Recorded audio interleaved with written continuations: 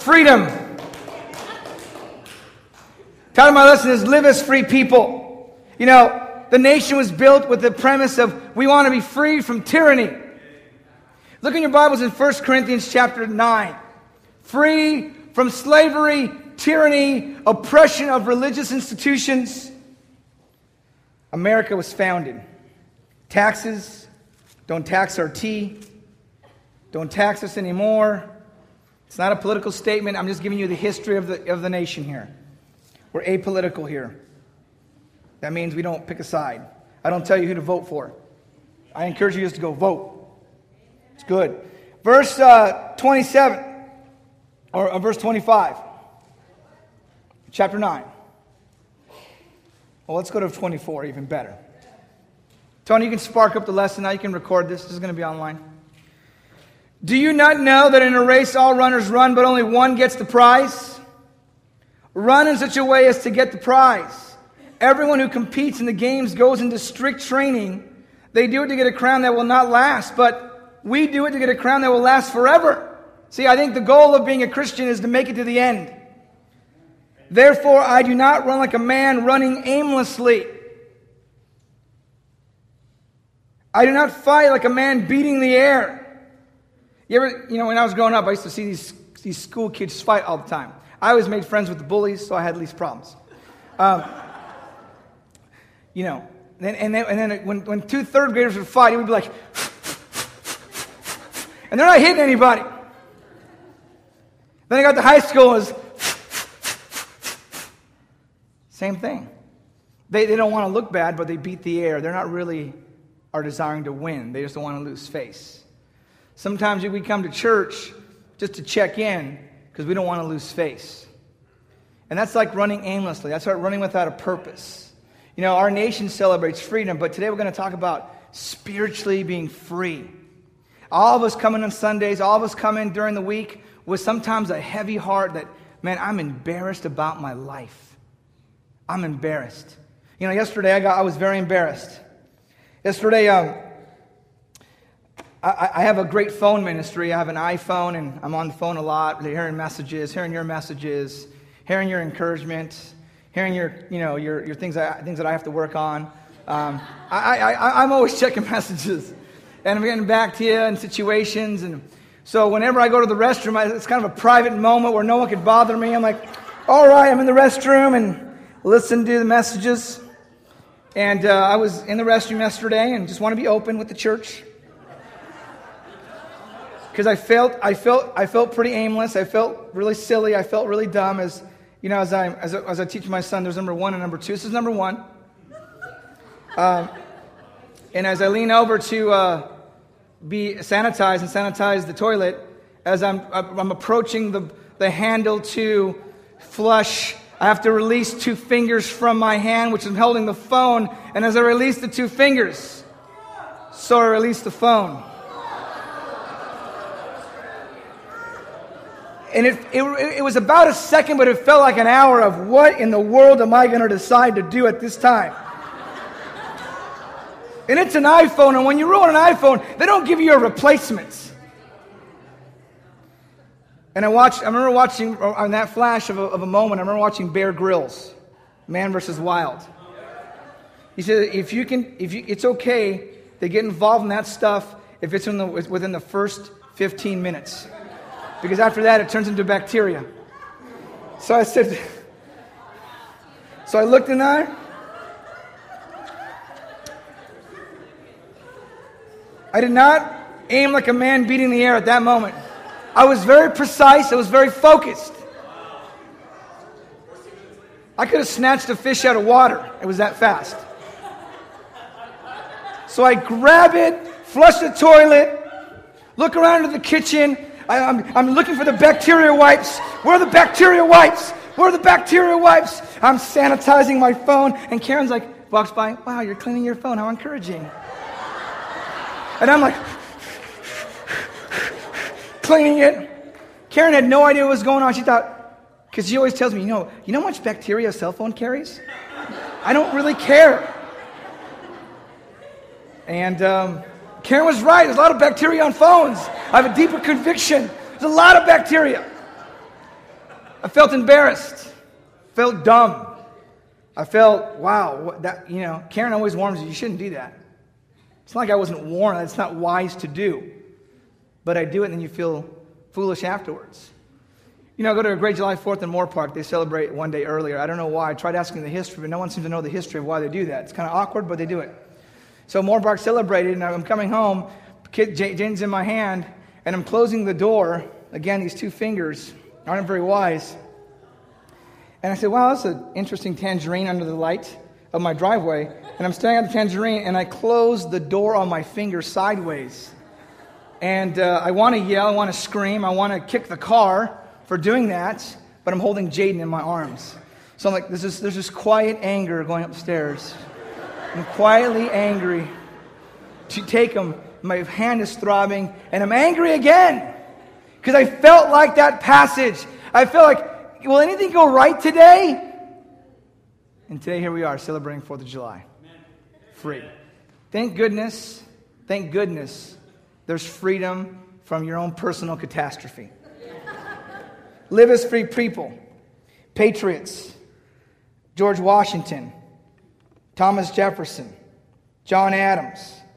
The nation has never seen men like that bunched together since. We've aspired, but we've never seen that many men collectively. Think about what they accomplished. They wanted us to be free.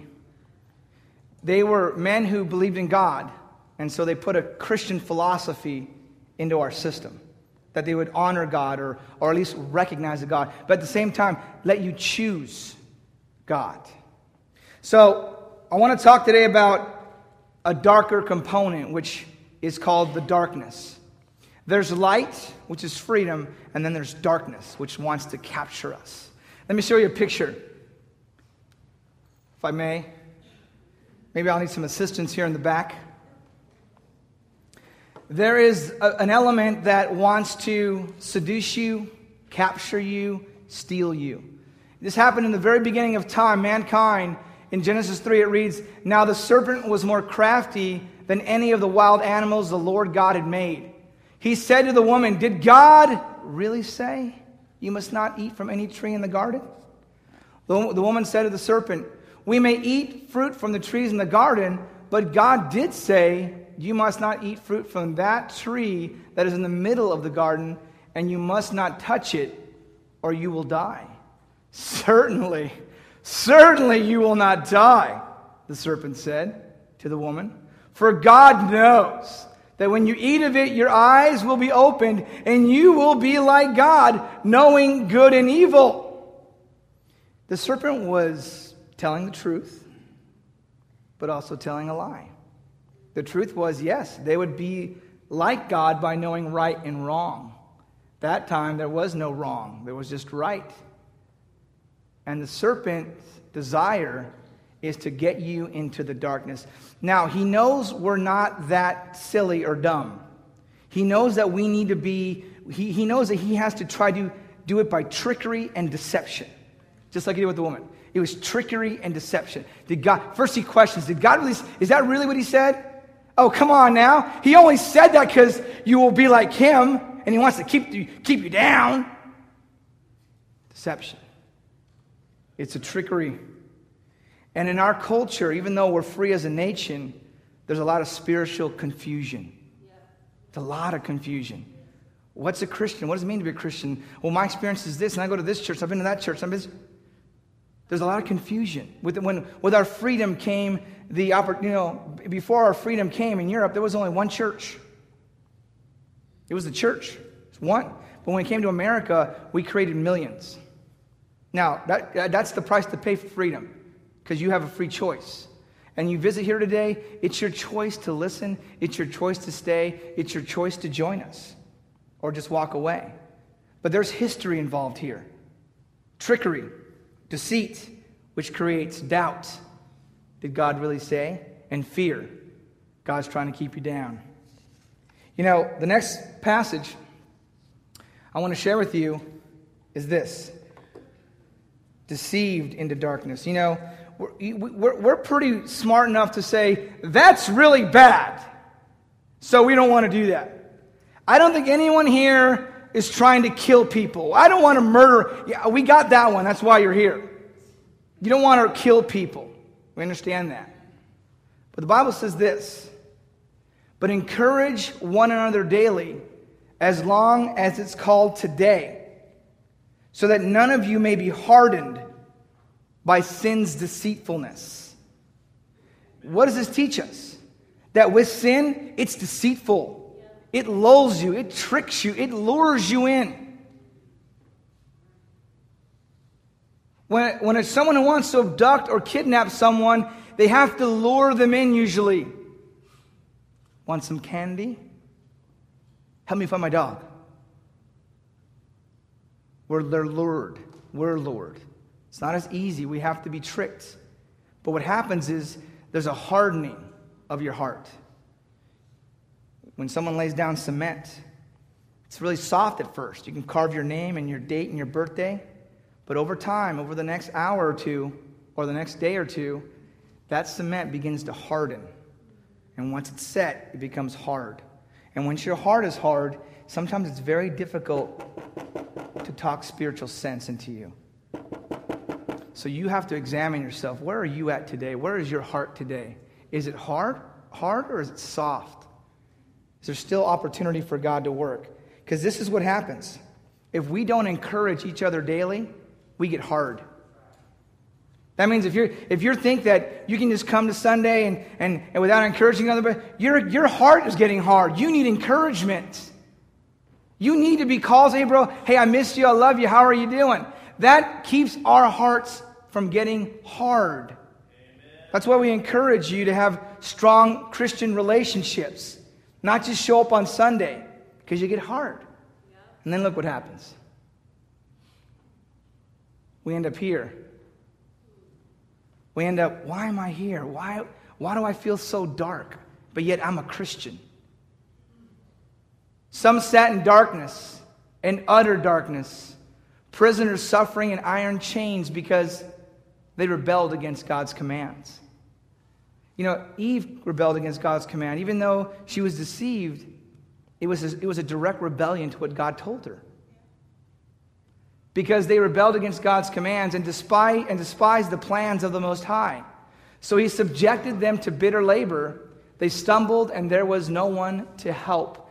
God does not want us here. As Jackie read Isaiah 43, God does not want us in darkness. He does not want us there. That is not his plan. In 1 Timothy he says, I want all men to be saved.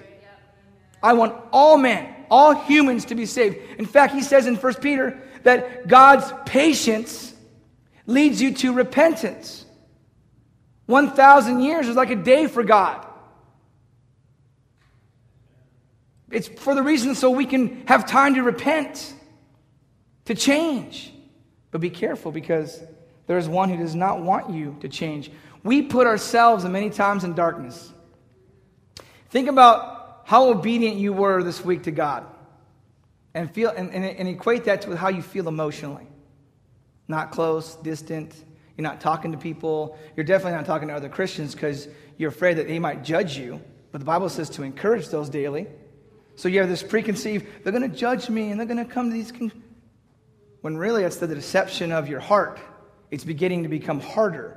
You're now deceived. No, they won't like me. They're going to think I'm a terrible Christian, or I'm not this and I'm not that. And then you distance yourself. Deceitful hardening. And you walk away. You don't show up for a Bible study. You make a time to get together, but you cancel. We're deceived into our shame. We get tricked. Sometimes we just flat out rebel, and I understand that. Sometimes we get deceived. What benefit did you reap at the time from the things you are now ashamed of? Those things that result in it. Think about your life. What are you ashamed of? When I studied the Bible, I was ashamed of so many things. Ashamed of agreeing with my girlfriend and supporting her, and after she was impregnated by me, to get an abortion. Shame. I knew that was completely wrong. I felt shameful. Didn't tell a soul until I met a disciple. And he asked me specifically, about that question. It was intense. Ashamed. Ashamed of the broken relationships I had. Girls that I would see and who I'd been immoral with, but I couldn't remember their names. The shame. If I saw them today, I probably couldn't remember their names. It would be. I still feel that shame. If I run across one of them, I can't even remember their name. That's the shame I feel. It's embarrassing. Embarrassing. I remember being a baby Christian. It was a girl that I had been immoral with in my classroom, and I never shared with her because I was just so ashamed. And I haven't seen her since. There was my opportunity. But shame is a very powerful weapon. Very powerful. It creates depression, suffering, isolation. It wreaks havoc on our soul. Creates an insecurity in relationships. You're insecure. It erodes our flesh, our hearts. Psalm 32. It saps your strength.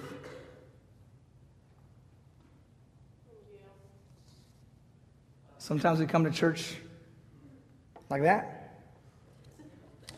A little embarrassed. Hey. Hi, I'm on your face, but you really got a bag over it. Shame. There's not even any eyes there. It's total shame. We live with it. God doesn't want us to live with it.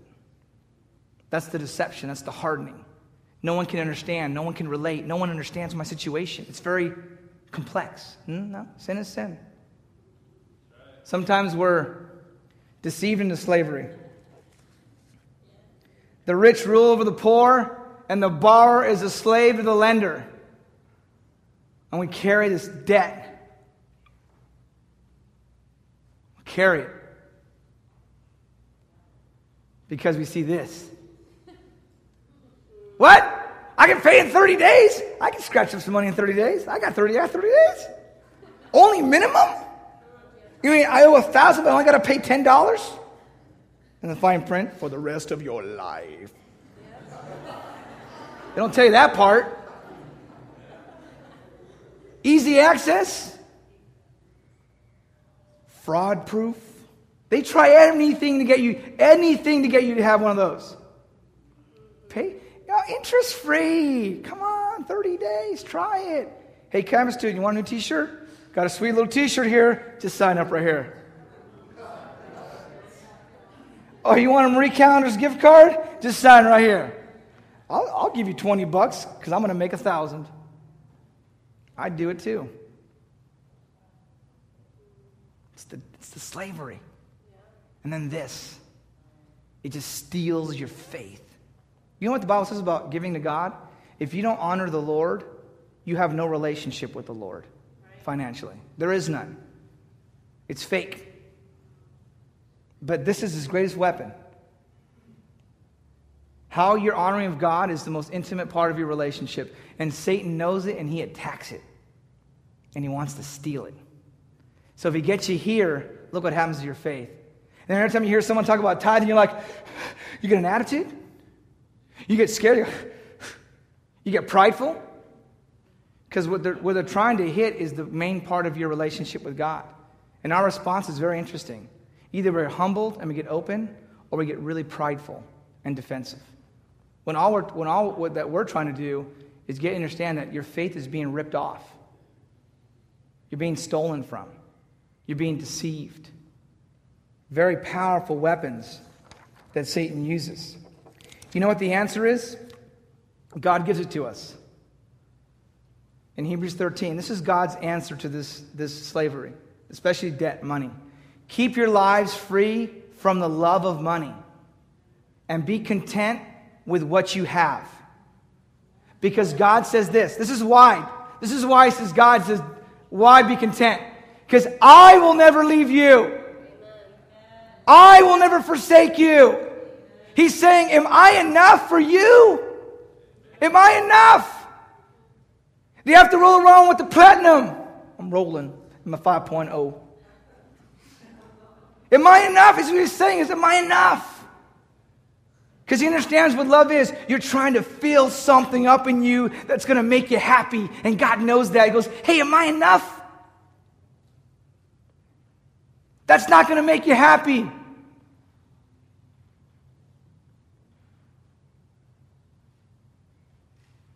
Having that extra dress is not going to make you happy. Your Honda is fine, Geo.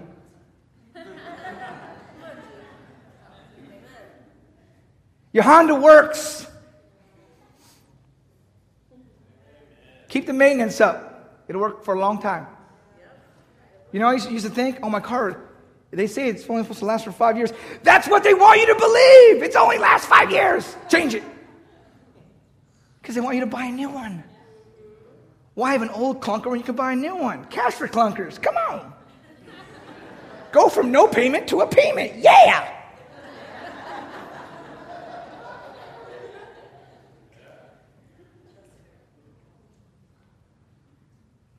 Be content. Philippians, Paul says, I've learned the secret of life. Being content with what I have. Being content is the secret. Can you be content? Let's talk about relationships. Sex, I said it, is not a dirty word.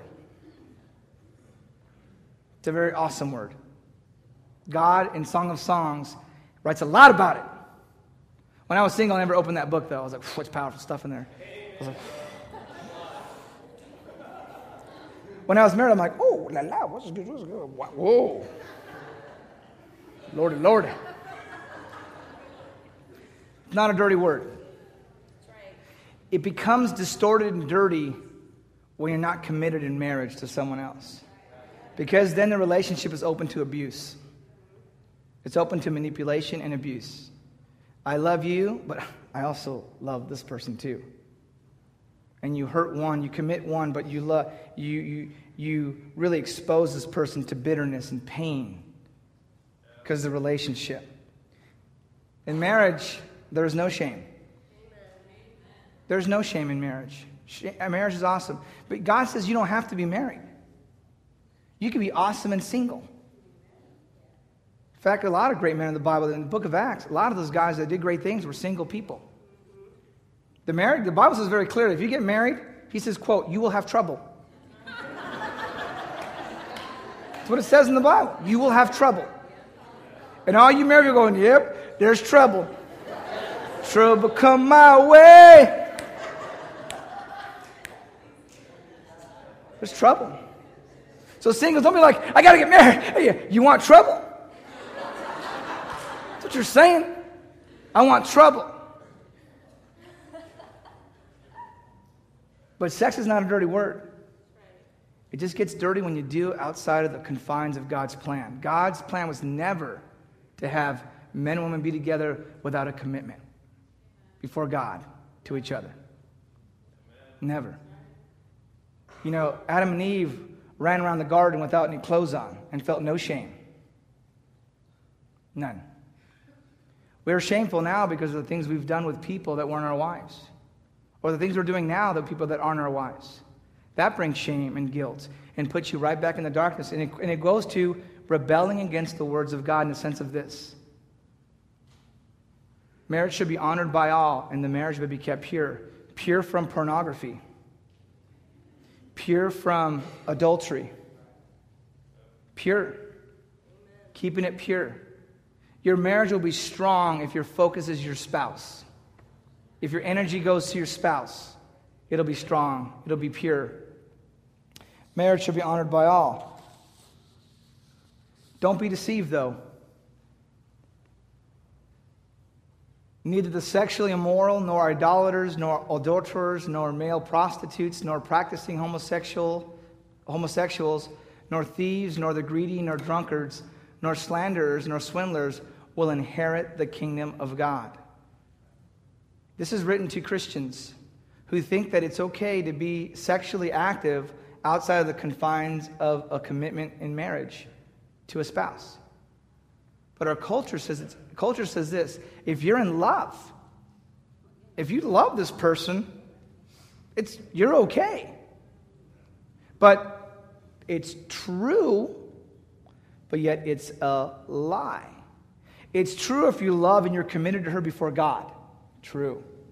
Marriage. That's what it would mean. It's a lie in the sense of you can do and love her, but not be totally committed to her. That's the lie. It's like the garden. You love each other, be with each other. But I totally am committed to this person, then marry this person. Why delay the commitment? My spidey senses always tingle when I hear that. You know, yeah, something not right here. And the women know what I'm talking about. Something ain't right here. But because they don't want to lose the relationship, they're unwilling to put it on the line. Because they're trapped. Like, I like him. I'm emotionally attached to him. I can't escape. And then you're open to abuse. Emotional abuse. Emotional manipulation. Or sometimes a girl's like, I'm tired of getting manipulated. I'm going to manipulate all the boys. Come here, boys. And the girls do it too. I like you, you, and you. But I'm not telling you, you, and you. We all do it. But the Bible says don't be deceived. You will not inherit the kingdom of heaven. In other words, if you think you're going to heaven with that lifestyle, you're not going to be in heaven. You're not going to make it. That's what it says here. But it's trying to help you understand it's the deception that you got to be careful of. It's the deception because God wants to break you out of jail. When they cried out to the Lord in their trouble, He saved them from their distress. He brought them out of darkness, the utter darkness, and broke away their chains. Let them give thanks to the Lord for His unfailing love and His wonderful deeds for humankind. For He breaks down the gates of bronze and cuts through the bars of iron. God is a jailbreaker. He wants to bust you out of jail. Wants to get you out of the darkness. He does not want you in darkness. You know, sometimes when they would rescue prisoners in Vietnam who've been in a prisoner for so long, and they would go in there and try to rescue you, the person who was being rescued wanted to stay. He got accustomed to being a prisoner. He wouldn't go with the soldier who just risked his life, say, "Come on, let's get out of here." He's like, "No, what about my garden? My garden, my garden." Because he's a slave for so long. He didn't know how to get up and walk out. He lost hope. He lost the desire to be free. God wants to break you out of jail. Stand up and live like this. You ever had those moments in life where, I love it. I had that moment this morning. Juliet found the tag of your waist and length right here. It's walking around. Say, "Hello, church. I love people. I love the Lord." And I felt something on my leg. I said, "What's on my leg? What's on my leg?" It was Juliet trying to get off the sticker from my pants. What could have been a moment of embarrassment, sisters, you know what I'm talking about? Like, oh man, that's embarrassing. I was like, "Let me see that tag." I think I still have it in my pocket. This little tag right here. Said, it says 3430. I said, that used to say 3630. I said, yeah. So, right there. I bought these pants like 9 months ago with the hope and dreaming that I would one day fit into them. They were sitting in my closet. I got like 4 of them just sitting there. And I tried them on this morning and cinched. It was a little, it's a slight one. But I got them on. Nice and snug. It wasn't like this. It wasn't like that. It was just, yeah. I'm in the zone. I'm free. I'm free of my terrible relationship with my mistress named food. I'm free. God is enough for my appetites. Free. This is what God wants you. He wants you to be free. Free from sin. Free from judgment. You know, once you're baptized, you become a Christian, God will forgive every sin if your heart is a heart that I want to repent and change. He'll always forgive your sins. That brings freedom. I'm going to share with you some passages in the Bible about how God feels about us, about freedom. Look with me here.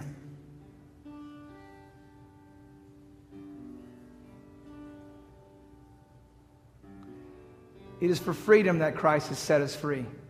Stand firm, then, and do not let yourselves be burdened again by the yoke of slavery.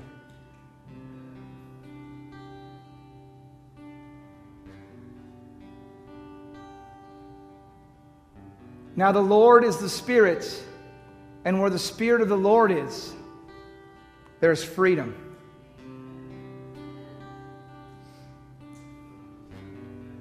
You, my brothers and sisters, were called to be free. Serve one another humbly. Through faith in Him, we may approach God with freedom and confidence.